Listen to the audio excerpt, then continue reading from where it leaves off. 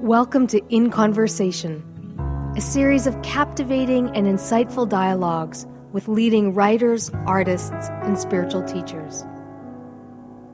In Conversation is a production of Banyan Books and Sound.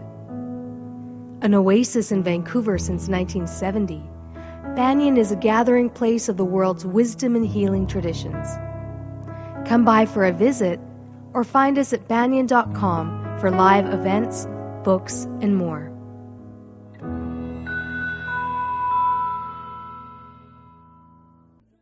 This is Farah Nasralli, and I'm honored to be here with Simrat Kaur, who is a yogi, musician, teacher, and singer.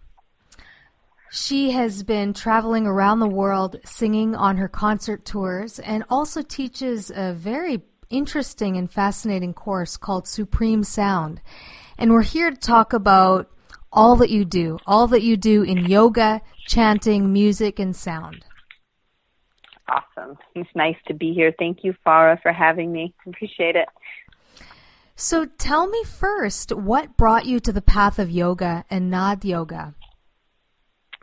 That's a really broad question for me because I had been practicing Nad Yoga since I was a little kid in the Greek Orthodox Church choir when I was studying the ancient Byzantine hymns. The Byzantine hymns really influenced my music, the tone of the music, the quality of the music, and the resonance of the music, and also the actual chordal structures that I create and melodic, the melodies that I sing, are very, very influenced by that. That's really where I started. In college, I started Kundalini Yoga. I was just really drawn to it. I was always different growing up. I was always different than my family. But I felt like there was more to life. I just wasn't really I didn't feel like I was getting, the answers that I wanted about what this was all about. And then I started studying yoga in college, and I started chanting as well. The chanting, I'd been singing my whole life, and chanting in the church my whole life. So when I started chanting the chants in the Kundalini Yoga tradition, it didn't seem that different than what I've been doing my whole life. But it just all felt so familiar to me. And so I think I really dove into the chants once I was in college, and I really started studying. I started studying the language of Gurmukhi, which is an offshoot of Sanskrit, which is the language that I sing in. Most of the chants are in that, even though I sing in other languages as well. Yeah, I feel like I was looking for something to resonate with in life that was deeper than what the eyes could see, if that makes sense. Mm-hmm. And I started Hatha Yoga, and I got certified in Reiki. And then after that, I was like, I feel like I want something that's going to take me real deep for the rest of my life. And I could just do one meditation or one this or one this. And I found Kundalini Yoga, and after it was 3 minutes in the class, I was like, oh yeah, I'm going to use this tool for the rest of my life. And that's when I really dove in, and I have been doing that for 18 years now. So how has yoga transformed you? I don't think it's transformed who I am. It definitely helps me be comfortable in my skin. And I think that's the biggest reason that I do it, because I feel like when someone's really comfortable in their skin, they don't have anything to prove. They don't need to lie. They don't need to defend themselves, because they're comfortable in their skin. And I think that most people in the world, or I would say, I don't want to generalize, I'd say a lot of people in the world are not comfortable in their skin, especially growing up in this time when there's so much going on in the world, and so much busyness and so much information, and it's really easy for the mind to run amok and be anxious and confused and scared and excited and all these different things all the time, and it's exhausting. It's like really exhausting and overwhelming. And just the amount of information that we're exposed to these days is ridiculous. I mean, so, you know, we have to do something that will give us the nervous system strength to be able to handle all the information that comes our way, because we're bombarded with it. And we also have to have the intuition. The intuition is always there, but we have to have an intimate relationship with the intuition in order to decipher what kind of information will serve us and what will not, so we can easily discard stuff that's not for us. And then also we have to develop the electromagnetic field, the aura, which is scientifically proven. We all have these now. It's like we have to have the electromagnetic field strong enough so that it can let what serves us come in and reflect or deflect what doesn't serve us and protect us. And that's really important. And people need to realize that it's important to do. That's why it's important to do something with your body and your breath, whether it's yoga or exercise or something, so you're strengthening the nervous system and the electromagnetic field, because that's needed right now. And so when I found this system, or when it found me, or however you want to say it, I feel like there was an immediate resonance, and it didn't change who I am. It didn't transform me. It just helps me to stay comfortable in my own skin, because it's easy, because of what I was just saying, to be so uncomfortable in these bodies, you know, and on this planet. It's really easy to be uncomfortable. And a lot of people are uncomfortable, and that's why they take antidepressants. And it's hard sometimes for people to bear the pain or the weight of the world, or to bear all the information. It's just ridiculous, you know. So there's this system of Kundalini Yoga is one that I found is incredible at leveraging a person's innate power and strength so that they can live a happy, prosperous, and healthy life on the planet. So, and you know, and that includes, and as a huge part of that is being comfortable in the vehicle that we've been given to roam on the planet for a little while. So yeah, that's what I would say. I mean, you know, that's why I love this practice so much.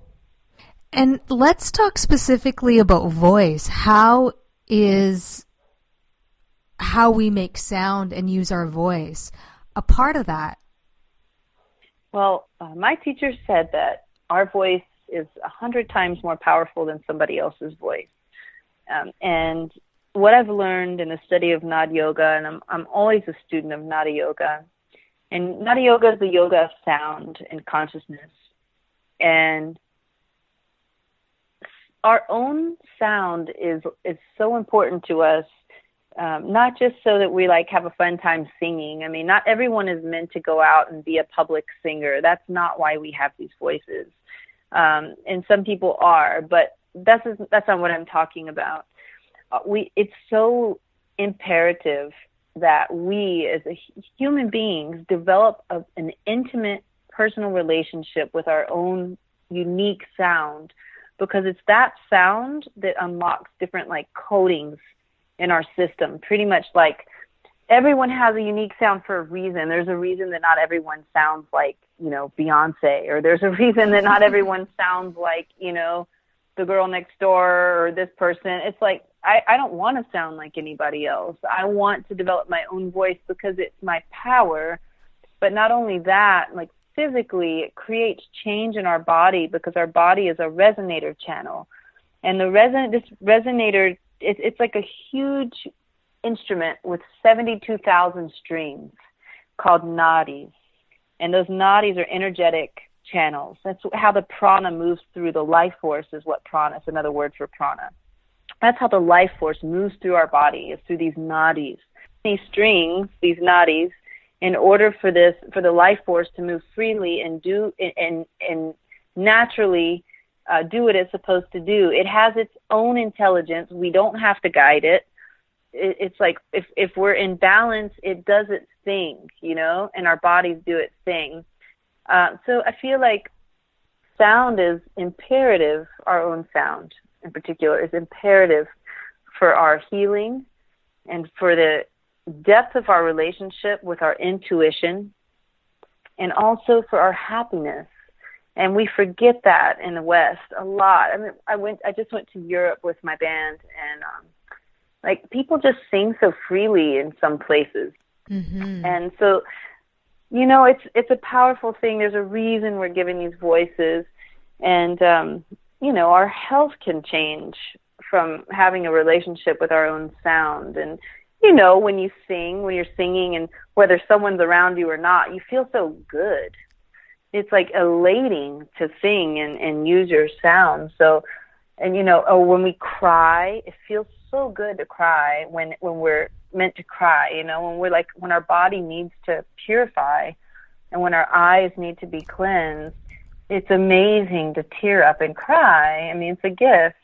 But when we squelch that, or when we squelch the voice and the throat, then we cause problems with our hypothalamus, and we cause problems with our diaphragm, and we cause problems with the lungs. This causes things like depression. It causes things like mucus. It causes things like bronchial disease and stuff like that. And it causes a sluggishness and a heaviness. But people don't realize that the physical body and the mind they're all connected. And the voice is the key that connects both of those. And the body, you know, is just the substratum of the mind. So when we sing, we unlock this incredible, or when we speak from our truth, or whatever it is, when we use our voices in a very authentic way, we unlock this incredible power and healing in ourselves that gets squelched in a lot of people, and it's really sad. So when I teach these workshops, this is what we talk about, and we open the voice, and I also teach vocal techniques as well for people that want to learn that kind of stuff, because I am a singer, and I do study the voice, and I do study music, so that's another part of it. But in general, it's a very beautiful thing to see people open to their sound. It's very healing on a lot of levels. I'm thinking about the name of the workshop, Supreme Sound, and in particular the saying from the Vedas, Nada Rupa Parabrahma, that the form of the divine is vibration or sound. Has these practices of working with voice and sound and vibration helped you connect with the divine? Yes. Most definitely. For me, that's the most unobstructed view and feeling of the divine that I have, is when I use my voice. Nothing else matters in that moment. I'm in an altered space most of the time when I'm singing, or when I'm practicing even, or it just feels so good. It's amazing, and if I feel funky or, you know, whatever, as soon as I start singing, within a few minutes, my whole mood shifts, my relationship with the emotions that I'm feeling shifts. I mean, everything. It's amazing, and I'm really focused and present with like what's really going on now, and all the other stuff just kind of falls away. That's why I love to do it, because it feels so good. I think that's why people do it in general. It's so healing. It feels so good. So, yes, definitely. That's when I feel divinity the most, I would say, for sure. Tell us a little bit about mantra and the power of mantra. Put your mind in a space of presence. It's a transportation system into the neutrality of the heart and the mind. So like, even, this is really cool.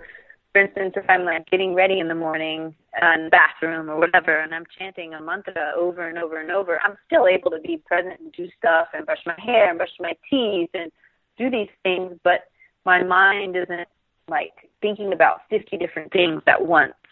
It keeps me like really present in that moment with whatever I'm doing, and that in itself is really amazing and healing. So, and it feels good because you're not pulled in a bunch of different directions. So a mantra also, it consolidates the prana. It consolidates the life force. And that's what's really important about it in a nutshell. Mm-hmm. You know, in your answer, you mentioned heart. I think the heart is in the sincerity of the sound. The heart lives in the sound, but it lives inside of the sound. It's not some idea of, oh, I chant a mantra or I sing, or so, you know, it's an actual experience and the sincerity of the sound, and that's the key. That's the kicker. If that's not a part of it, then none of it works. You know, you've got to be coming from a place of, you know, it's not a cliche thing. It's not a dogmatic thing. It's just, you know, you got to be sincere, and whatever that is, it doesn't mean you have to be happy. The sincerity really is an important key in that, and the yearning, you know, of wanting to be sincere. You know, I want to be a sincere person because I know that's good for me. It feels good, and other people feel good around me when I'm in that space. So that's what this does. I mean, just chanting the sounds in these particular mantras, they direct our tongue in different places on the roof of our mouth where we have these 84 meridian points. And so these mantras are like maps, too. They tell us what direction to go. So they tell us where to put the tongue at certain points in the sound or in the word or in the phrase. And that particular combination of how the tongue permeates those meridian points on the roof of the mouth creates a feeling. It creates an actual feeling in the body, and it correlates with the heart, it correlates with the glandular system. You know, the lips, you know, when we chant a mantra, we like to engage the lips, the tip of the tongue, and the navel, just because the mouth in general correlates to the heart, especially the lips. And then, you know, we harness our power at the navel. And so in order to project, we have to have a strong navel. And in order to project a really beautiful heart space, our navel has to be strong. So it's quite the thing, you know, and they work so well in tandem together. So the yoga or the asana practice, you know, with the exercises and the mantra and the singing and all of that stuff really combines really well to open the heart. And I mean, that's, to me, all the masters and sages say it. Singing or chanting mantra, all of that is the quickest way to the heart. Mm-hmm. Yeah. So, what are you looking forward to in Vancouver? Want to meet people. Well, it's my favorite part of tour. Is meeting people. I mean, putting the music and singing and chanting and all that is amazing. But I love to meet people afterwards and hear about their experiences and, you know, hear about their experiences with the music during the concert or with some of my CDs or in their life or whatever it is. I just love to talk with people because in those concerts, people really crack open. And it's like a very real and humbling experience to meet people in that space. Yeah, it's a really beautiful energy. So I don't really have hopes for it.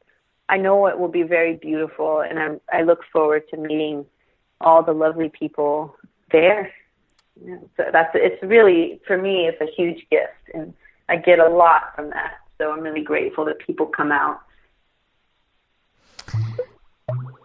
Lastly, I just wanted to ask about your name. What does it mean? And how do you relate to the name that you've been given? Simrit Kaur means the princess or the lioness. Kaur means lioness. And Singh, this comes from the Sikh tradition. Singh means lion. And my teacher, Yogi Bhajan, gave me this name when I first started on this path. And Simrit Kaur means the princess or the lioness who has mastered the practice of remembering God's name or the name of the universe or the divine or whatever you want to call it with each breath. And that's a pretty hefty name. I was like, wow, that's pretty hefty. I think that's beautiful, and that's not beyond me by any means, but it's something to meditate on, and it's, I remember it whenever someone says my name, even if I'm not consciously thinking about the meaning of it, it has a certain vibration, is what my teacher said. And he said every time someone says it or you say it, then that vibration of that particular sound, the nod of that particular word or that sound, you know, has an impact on you, whether you're thinking about it or not, you know.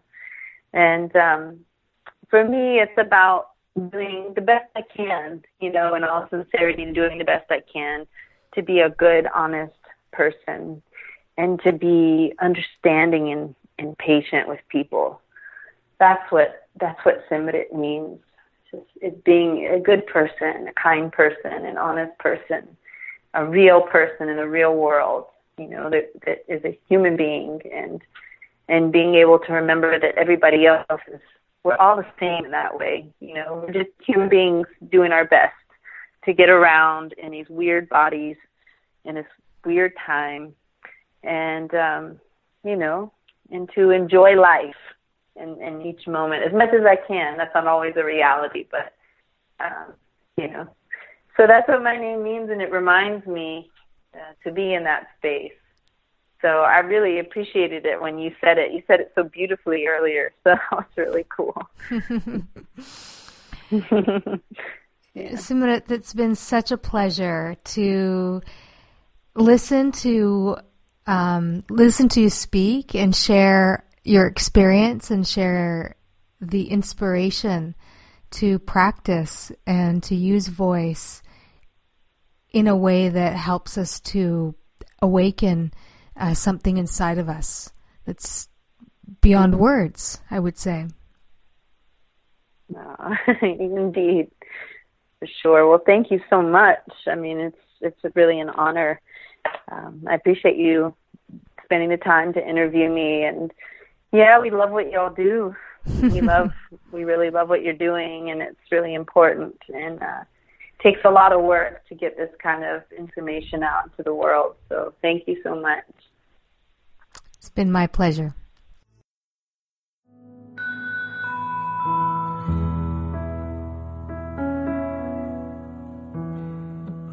You've been listening to In Conversation, a podcast of Banyan Books and Sound, Canada's spiritual and healing resource since 1970.